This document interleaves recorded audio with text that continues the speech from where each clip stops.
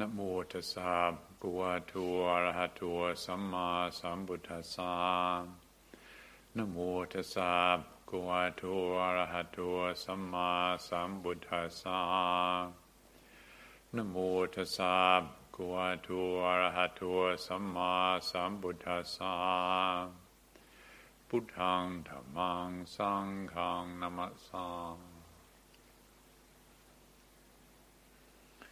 Many of us are used to this recitation of the Dhammacakkappavattana Sutta that we've just joined in this evening. Some of you will be new to it, but it's something that we recite every Saturday night. And those of you who will have heard me comment on it before will know that, in my opinion, this discourse is the most profound, most amazing, most incredible utterance that any human being ever made throughout all history of all humanity. This is the most relevant thing that ever got said by any human being. This cuts to the core.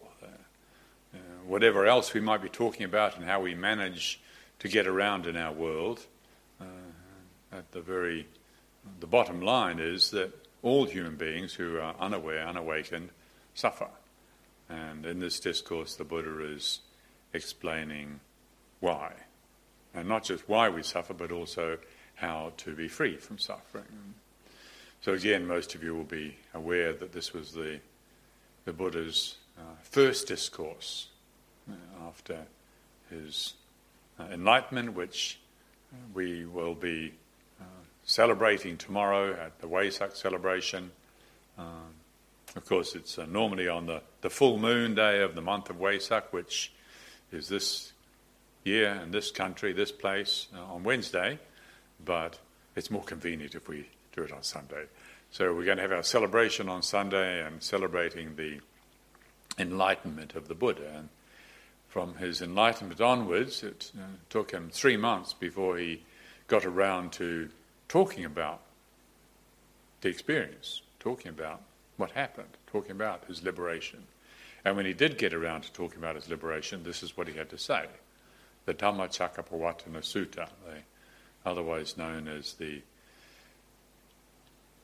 elaboration, the discourse on the turning of the wheel of Dhamma.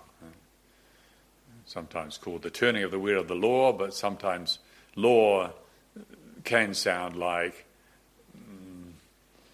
something that's been decreed, some dogma that some special being has kind of said out there and we're supposed to go along with it. Well, that's not what the Buddha was doing by giving us the Dhammacakkappavattana Sutta. Rather, he was speaking from his experience and saying, here is what human beings experience. First Noble Truths, we struggle. Here is the cause, the Second Noble Truth, ignorance in regards to the nature of desire, which leads to craving. Here is what human beings can experience, which is Nibbana, liberation, the cessation of all the struggling. And here is what human beings really need to be paying attention to if they want this perspective of freedom. So it's not a dogma, it's not something to believe in, but it's a pointing. Buddha didn't give a teaching which should be grasped, or in the sense of clinging. And the Buddha didn't say, you should believe in this. Never did he say that. He did say this is the Dhamma, this is reality, this is actuality that I'm talking about here. You want to pay attention to it. This is the real deal. This is important. But he never said you should believe in this and go to war with people who don't believe in it. Quite the opposite. Rather, it's a pointing. He says explicitly, he said, the Tathagata can but point the way. The Tathagata, speaking about himself, he said, the Tathagata can but point the way. And the way is the direction that we need to go in. So we all have faith in this possibility, and why we call ourselves disciples of the Buddha, why we make an effort to cultivate integrity and generosity and commitment, these other forces for transformation because we understand these align our hearts and minds and bodies with the path to liberation, the path that the Buddha walked and reached the end of, and realised this possibility of the complete freedom from all struggle. So because we all have faith in this possibility, we make this effort. However, we need reminders because we're kind of half drunk most of the time. we're in a state of diminished responsibility. We're deluded. We're caught up in the pollutions. Our minds are polluted with greed, and we do all sorts of things that don't benefit us and benefit others. We get caught up in hatred, and as a result we end up doing and saying things that don't benefit us and don't benefit others. And we get caught up in delusion, which means we end up doing all sorts of things that don't benefit us and don't benefit others. And these pollutions of greed, hatred and delusion means that we forget and get lost over and over again. Why did I do that? Well, it's not you bad or mad. It just means that's called being lost. That's important. We're lost. And so the Buddha, out of his wisdom and his compassion, from the time of his enlightenment until he died, which is a very long time, spent all its energy dedicated to reminding us. And so that's what we've just been chanting here. The Buddha didn't have to deliver the Dhammacakkappavattana Sutta, the discourse on the turning of the wheel of Dhamma. But he did out of wisdom and compassion, so that we've got it as a reminder. So, oh right, that's why I'm suffering. Oh, I thought it was his fault that I was suffering. I thought because of what he said, that was why I was suffering, or what she did or didn't do. Or that was the problem. No, the Buddha reminds us, no, it's because of this, and this, that we are actively engaged as we're actively creating the causes for the struggle. The struggle is not happening to us, we are doing it. And so we need all the reminders we can get. So that's the way to remember what all these books about Buddhism, all these talks that we can download, these are all reminders pointing us in the direction that we can go if we choose this option. And we can choose other options. We can go somewhere else and get stuck in the swamp, or go somewhere else and end up drowning or falling off a mountain, or go bungee jumping and break our neck. There's all sorts of things we could be doing. But the Buddha's advice was, this is what you want to do. In the Pali, Ekayana Margo, and the Mahasatipatthana Sutta, the great discourse on the setting up of mindfulness, he talks about the centrality of this practice of being present for our experience in the moment, establishing of sati, or mindfulness. And so, once again, there's these pointers, these reminders, so that once we do get lost, we'll remember quicker, but also they'll hopefully help us to not get lost in the first place. That's why we have so many reminders. We have traditional reminders like the Buddha image here. It's actually, if you talk about material form, it's a piece of bronze with some chemical patina on it that got shipped over from Thailand. And that's what it is. A nicely sculptured piece of bronze.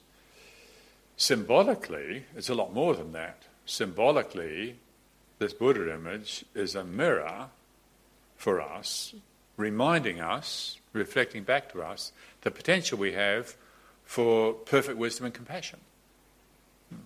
Now, we don't get a lot of reminders of that. What we get, you look at magazines, you think, well, you need this, you need to go and buy this, you need to go and buy that, you need a new car, you need a new processor for your computer, you need an upgrade on your mobile phone, you need this sort of a holiday. You're inherently inadequate. That's the message we get from the consumer society that we're all part of. Capitalism and consumerism gives us the message that we are inherently inadequate. So do actually a lot of the other religions that are around. You're fundamentally flawed and you need something more. Well, what the Buddha said was that you're fundamentally adequate. All human beings have the potential for the realization of what is inherently true. We keep making mistakes, we keep forgetting, we keep creating dreams and hallucinations, which means we think that something else is true. We think that I've got all sorts of problems, or we think that I'm absolutely wonderful and amazing and everybody should be paying attention to me, or we think that when I get sick and about to die that that's something going wrong.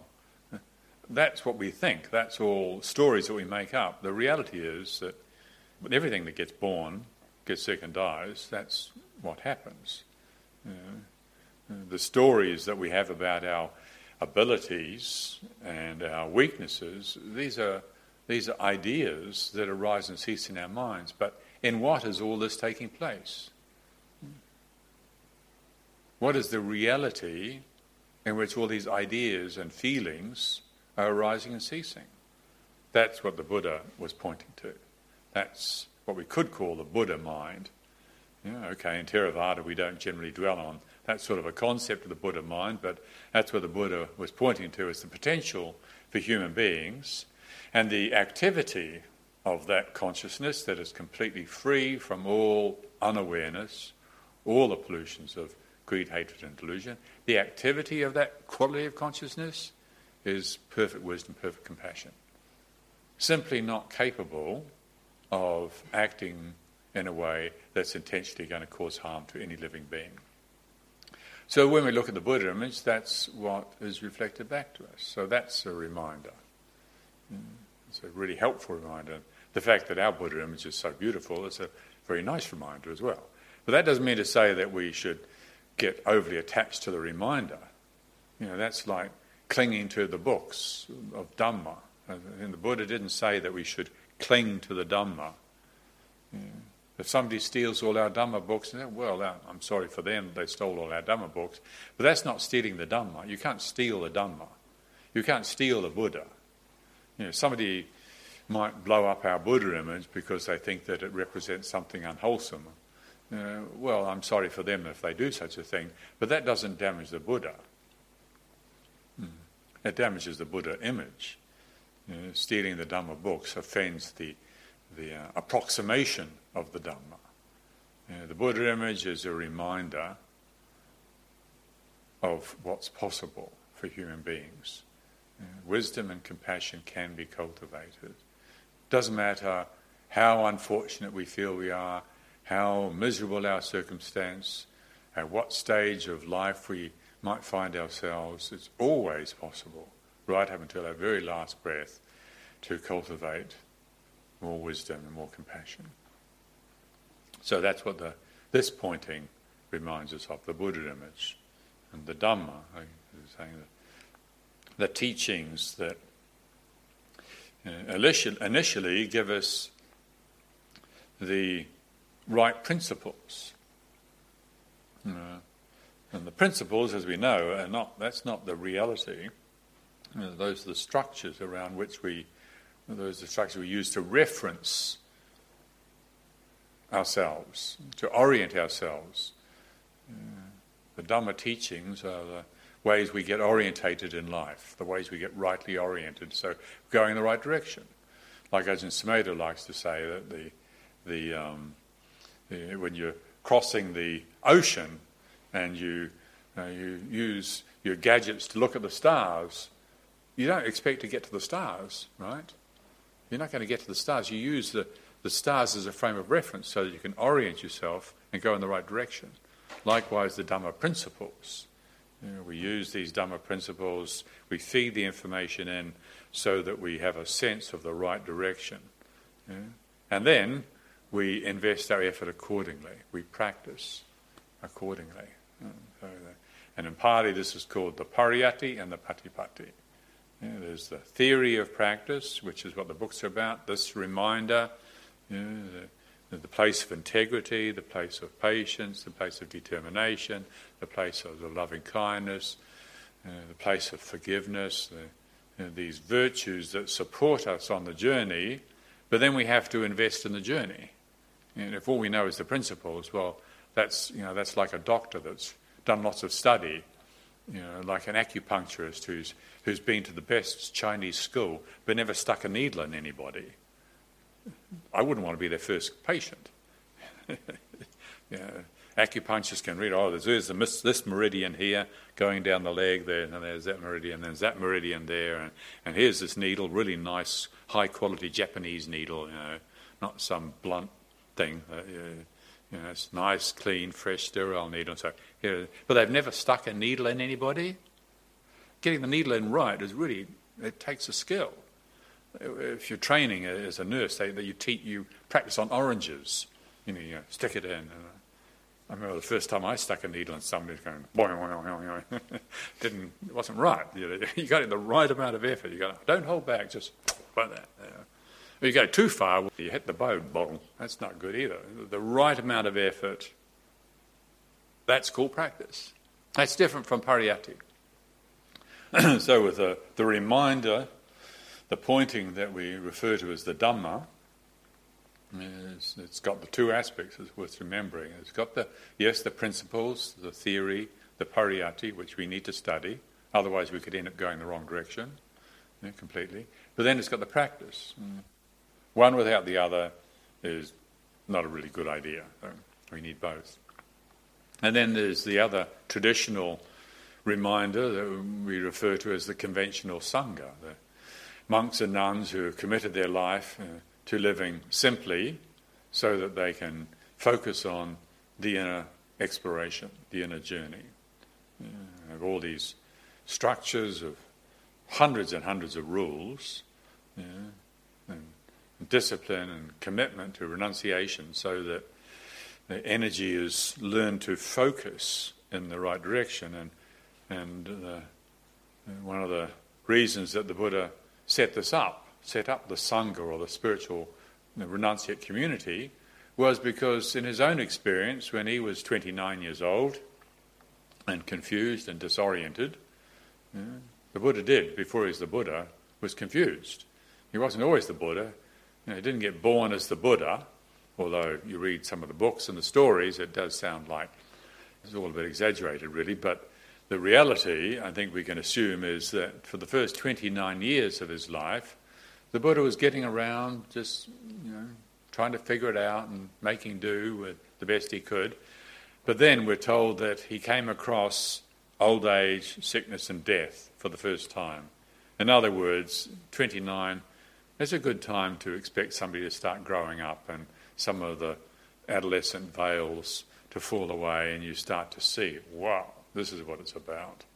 This is not the picnic that I thought it was going to be. And for the Buddha, like many of us around that stage of life, it is a wake-up call. And you say, what's this all about? What is this all about? You mean you just get old, get sick and die and that's it?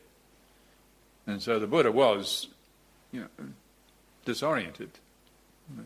He'd been protected. He'd been mollycoddled up until that point.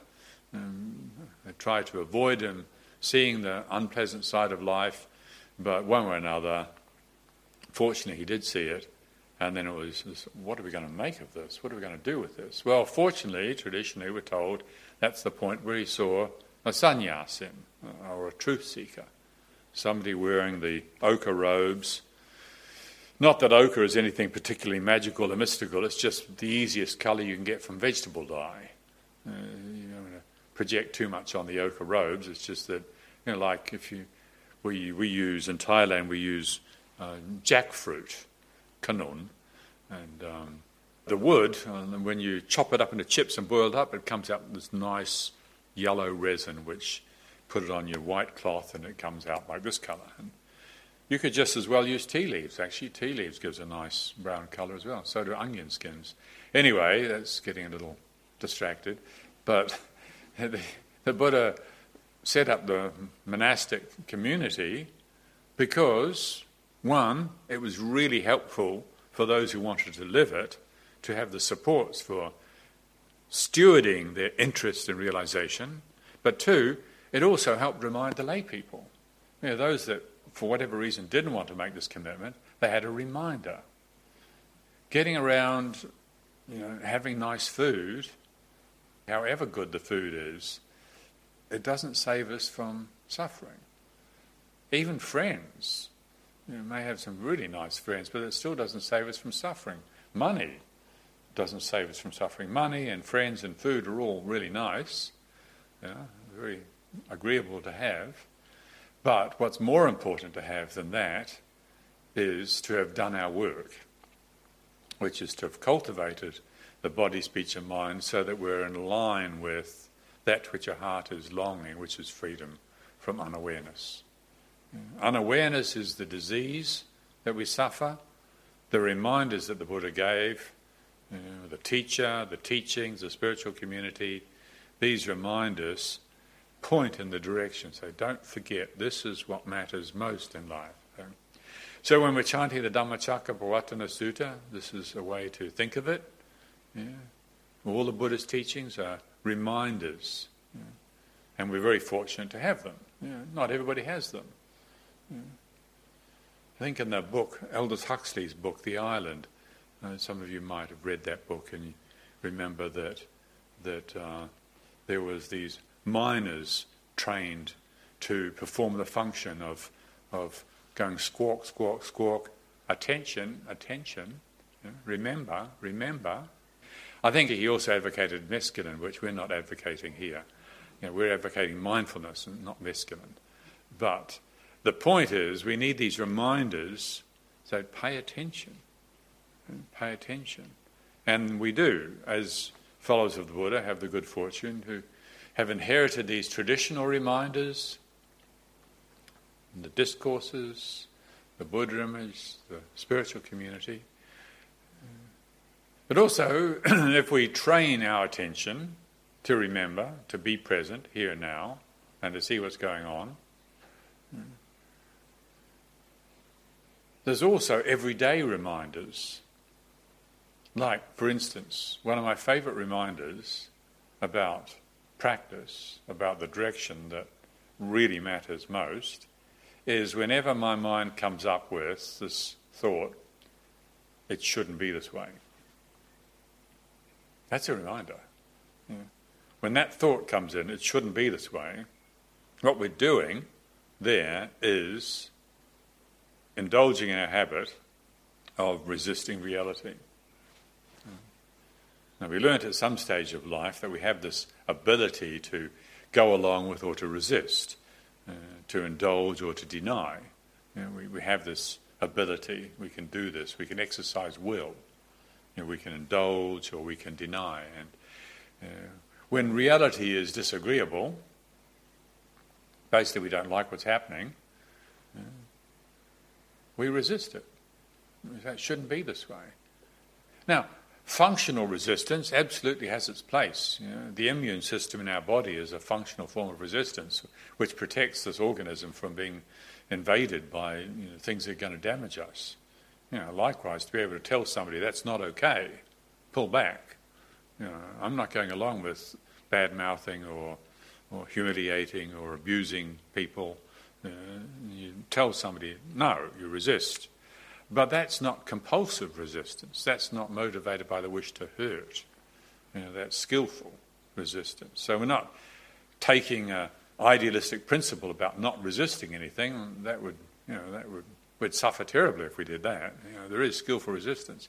But compulsive, unaware resistance, that gets us into a lot of trouble. And so when we have the thought, it shouldn't be this way, that's the time to remember. What are we doing when we're resisting reality? What are we doing right now in this moment?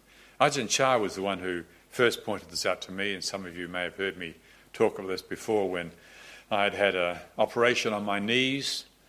Probably it was repairing the damage from a motorbike accident I'd had, and also overzealous efforts to be able to sit on the floor and look like a proper monk, like Tantita Panya here, crossed leg, upright. That's what I wanted to look like. But I was a mess. I was really struggling. As you see, I've given up. I sit on a chair. But for years I tried to do the real thing, what I thought was the real thing and looked like a proper monk. And that didn't help my very sad and sorry knees. So at the age of 29, I had to have an operation to try and repair the damage. And the doctor said, oh, yeah, no problem, do both knees at the same time and should be in and out in a couple of weeks. And I think, it's a long time ago now. I think it was actually more like 2 months. And I still could nowhere could I sit on the floor. No way could I sit on the floor. I couldn't even bow. When Ajahn Chah came to visit and I wanted to get down to bow, I couldn't do it. And I started complaining to him and saying, oh, Luang Por, it shouldn't be this way. You know, the doctor said this and this.